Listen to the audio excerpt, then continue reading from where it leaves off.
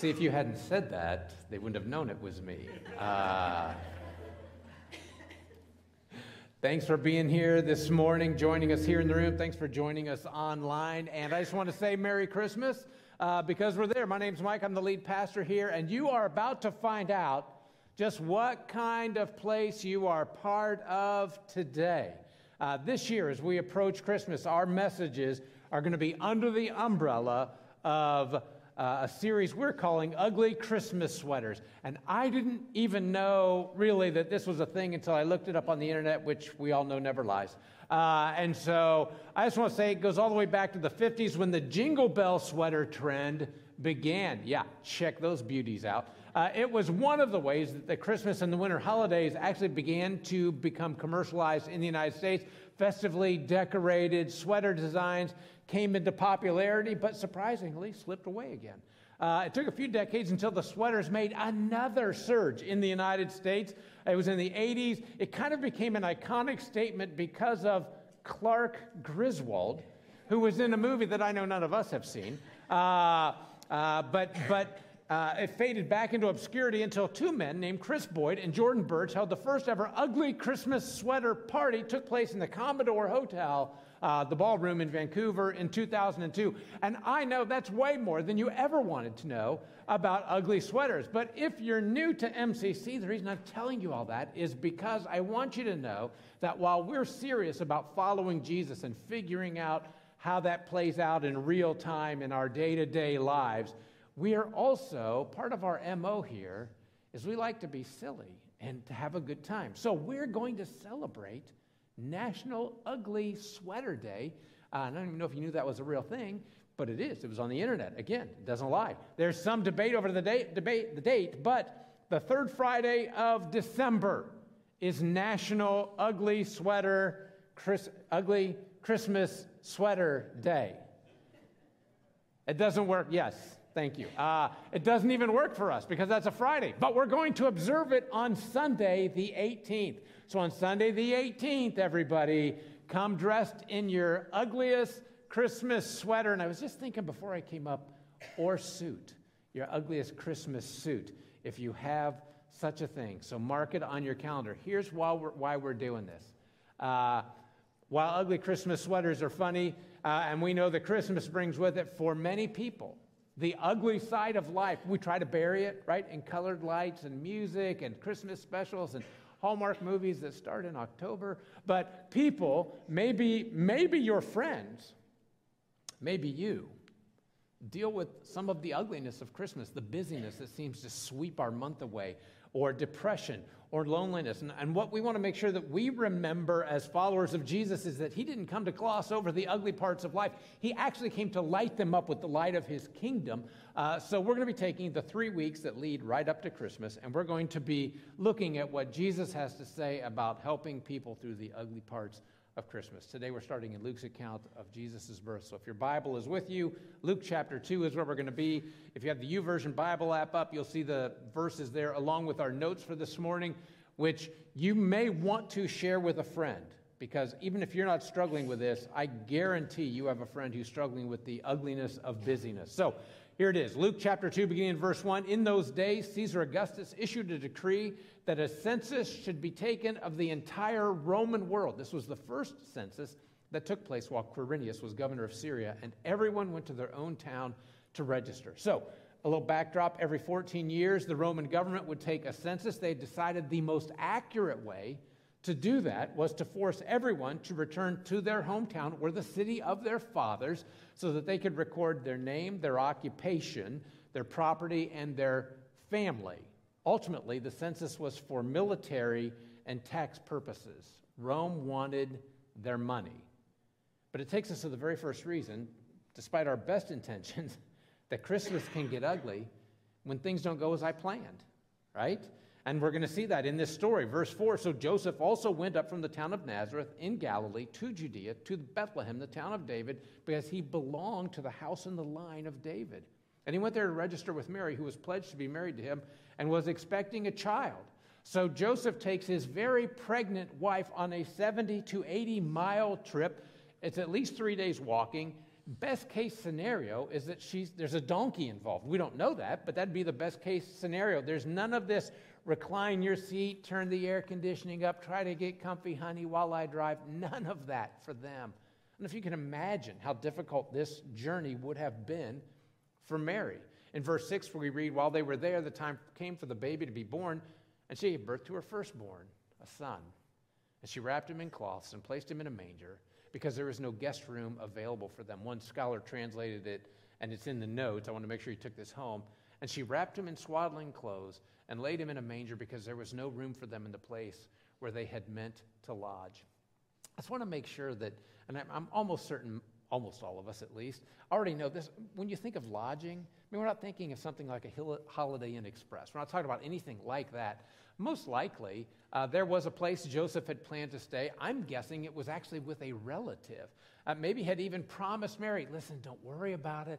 I know a place. We don't need reservations. Famous last words, gentlemen, by the way, that rank right up there with I know a shortcut, and I don't need to stop and ask for directions, right?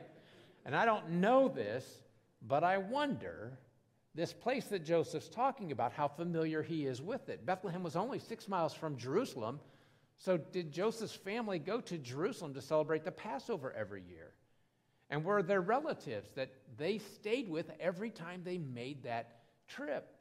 Because this is where his family was from. Jewish hospitality was incredibly strong, is still incredibly strong to this day. But what we know is that they intended to stay somewhere, and it didn't work out. It didn't go as they had planned, which is quite an understatement. But it's not an isolated exception. Joseph and Mary had planned to get married and have children, and in that order. And it didn't work out that way. So when he found out that she was pregnant, not with his child, Joseph planned on a quiet divorce, but things didn't work out the way he had planned. And maybe, I'm guessing, for some of us at least, things aren't working out the way you planned either. Wasn't part of the plan to be unemployed at Christmas time. Wasn't part of the plan to be battling cancer. Wasn't part of the plan to have somebody that you love in a foreign country away from the family celebrating Christmas this year. Wasn't part of the plan to be single again. Wasn't part of the plan to be raising children alone or to have no children to raise. Wasn't part of the plan to be visiting someone you love in a hospital or a cemetery. Wasn't part of the plan to give birth in a strange city in a barn. But things didn't work out the way Mary and Joseph had planned. But that leads us right into and reminds us that Christmas can also become ugly busy because of the unexpected. So not only did it not go as they planned, there's some unexpected bumps even more. Verse 8 says, there were shepherds living out in the fields nearby, keeping watch over their flocks at night. And an angel of the Lord appeared to them, and the glory of the Lord shone round about them, and they were terrified.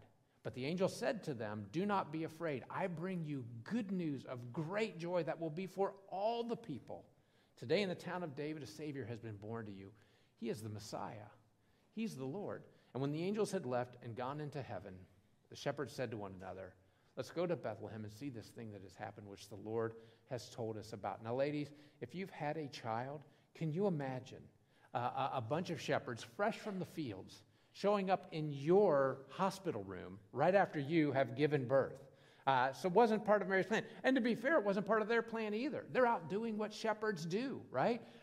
They're watching their sheep, and an angel shows up and announces a Savior has been born in Bethlehem. And so they do what you would hope they would do. They go see what's happened. Now, for us, it's probably not about shepherds showing up at your front door in this month of December unexpectedly, but do you ever get unexpected knocks on your door? You know, I don't know if you ever have found, when you're reading through Scripture, have you ever found a passage that just kind of tickles you? Because, I mean, the reality of it, you just can't believe it's in the Bible. Proverbs 25:17, don't visit your neighbor too often or you'll wear out your welcome, right? You ever thought about that? Now, our street is a little different than most. I actually think we probably live on the best street in Miamisburg, maybe in all of Ohio, because our neighbors are actually neighbors. And not just the people who live right next to us, but everyone who lives on our street. And to be fair, I don't know all of our neighbors like I know some of our neighbors, but when someone on our street needs help, our street shows up. I fully anticipate that over this month, over the next 3 months, that when it snows, if it's a big enough snow, that the guys on our street who have snow blowers will be out hitting every driveway and every sidewalk on our street. And we have those who don't have snow blowers who will be out with their shovels and getting to places that the snow blowers can't. But not everyone is fortunate enough to live on a street like ours. And maybe for you, it is a neighbor who knocks just too often on your door. Or maybe it's that knock of a salesperson or an unexpected meeting, like the little guy who went home and told his mom and dad there's a small PTA meeting tonight, and his mom said, well, if it's a small meeting, I don't think I'm going to go. And the little boy said, well, you have to. It's only you, me, and dad, and my teacher. Or maybe it's not a knock on your door. Maybe it's a knock on your calendar. And events that just keep getting added to your calendar somehow. You don't even know how they're getting there. And again, you had the best intentions, but how did this year already get to looking like last year? And you swore you'd never have another year like last year. Verse 16 says, so they hurried off and found Mary and Joseph, talking about the shepherds, and the baby who was lying in a manger. And when they had seen him, they spread the word concerning what had been told them about this child, and all who heard it were amazed at what the shepherds said to them. It is impossible to miss that something is happening during this time of year. Christmas is hard to miss in our culture. They've had Christmas items on display since Halloween. And just so those of you who don't know me, I just want to show, I love that. Don't tell anyone, but I'm that guy. I've heard people say things like just 100 shopping days until Christmas, which I find funny because most of us men don't even think about it till about 100 hours before Christmas. But here's one thing I want us to see from that first road trip. Nearly everyone missed the first Christmas. It was so subtle. It was happening in such a quiet corner of the world that nearly everyone missed it. Only the shepherds stopped what they were doing and took note of the arrival of Jesus. Everyone else just seemed to be going on with the hustle and bustle of their life. Even though none of us will miss the Christmas event, I tell you all that because it is quite possible that even some of us in this room will miss the significance of this Christmas. Until the angels announced it to the shepherds out in the field, everyone missed what God was doing in that stable. If you and I had been walking past that stable that night, I hesitate to say we most likely would have missed what God was doing there. We most certainly would not have thought that God was at work. We probably would have thought that he'd abandoned those people, that he'd forgotten them. Our lives at this time of year can become so crowded that it becomes easy to miss the true meaning of Christmas. So how do we make sure that we don't? It's December 4th. We're still kind of at the beginning. We intentionally put this second in this series. I just want you to know our Thanksgiving message was actually an undercover Christmas message set up before Black Friday and Cyber Monday, because one of the things that can make Christmas time ugly is the debt we incur over this month, and it carries over into the next year. And so we kind of wanted to warn you off about that. So how can we make sure that we don't miss it? You ready? It's in the notes, and I hope that you will take this to heart. Number one, keep my holy ponder. And I don't even know if you knew you had one of those, but you do. Verse 19, Mary treasured up all these things and pondered them in her heart. The shepherds returned, glorifying and praising God for all the things that they had heard and seen, which were just as they had been told. That word pondered, by the way, can mean weighed. It means she kept them. She held on to them. She reflected on these memories. She treasured these memories. For Mary, there was this holy wonder over what was happening in the stable. And you read that same word years later. So she wondered and pondered about this for years. I want to encourage you to put that at the top of your to-do list this Christmas. Take time in all of the activity and ponder in your heart over this holy wonder that God loves me enough that he would send his son as an infant, born in a stable and laid in a manger. Take time to ponder the fact that God invaded earth on a perilous rescue mission. Let that roll around in your head and in your heart for just a little bit and capture the weight of that.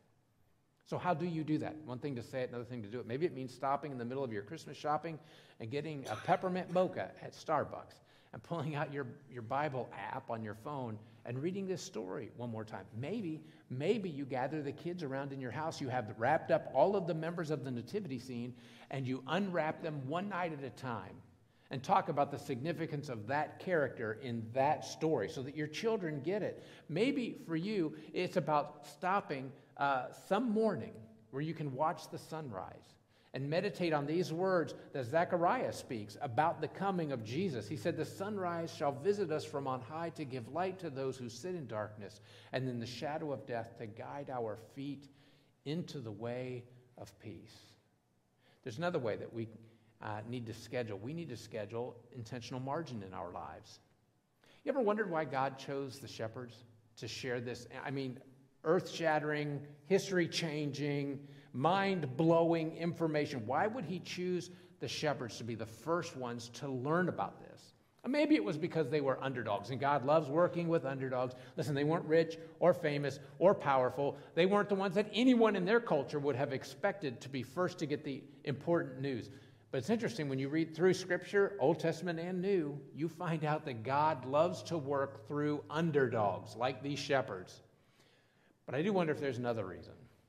Maybe it was because these shepherds had in their lives something that many, most, all of us don't have, and that's margin. Listen, what do you think you're doing when you're sitting up with sheep late at night? I mean, they weren't playing, video games. What were they doing? Maybe they took time to think a little deeper.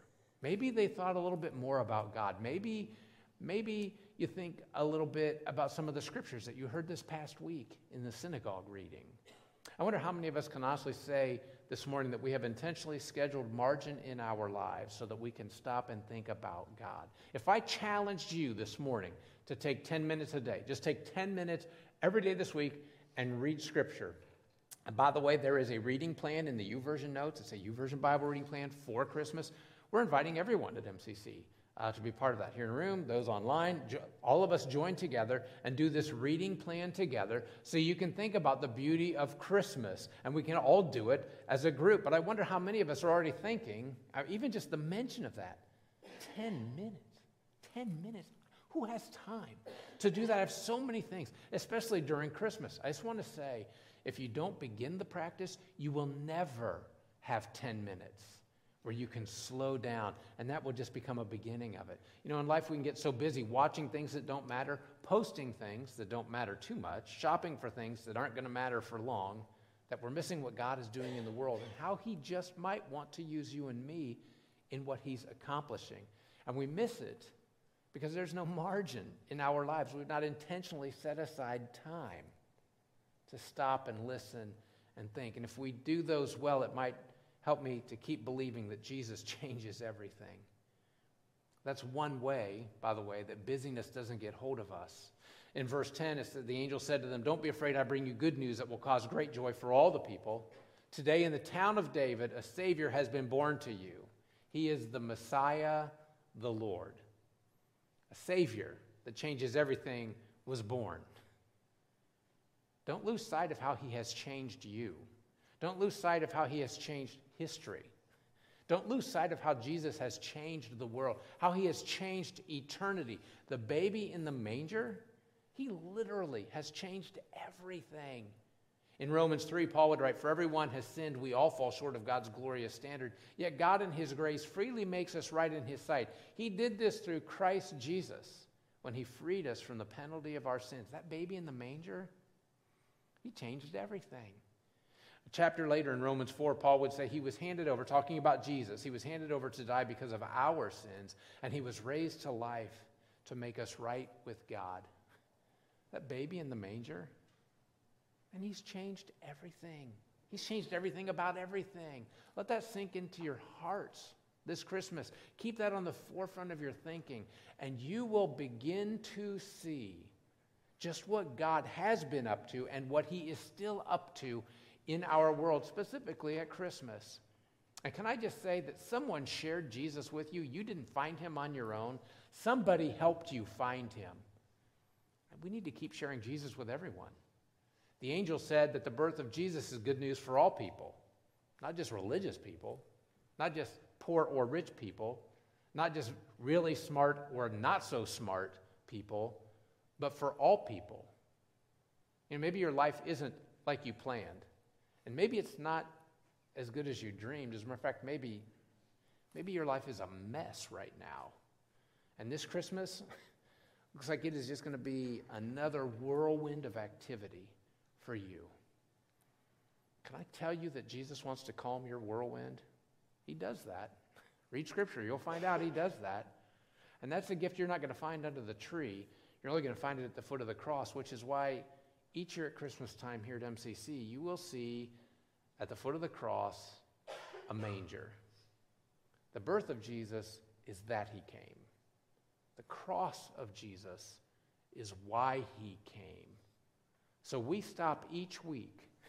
We create margin in our time of worship, margin in our week, to remember as we celebrate Christmas, not just that he was born, but we want to make sure that we celebrate why he was born, because that will keep our hearts and our minds centered on who he is and who he calls us as his children to be.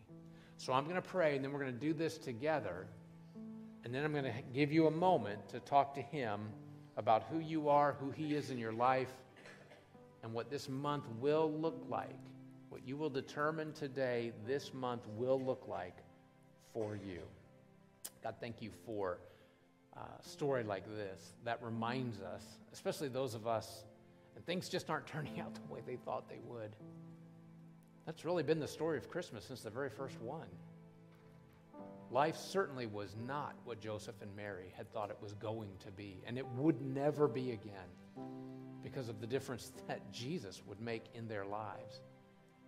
But because of their faithfulness to you in traveling this path that was so foreign to their dreams,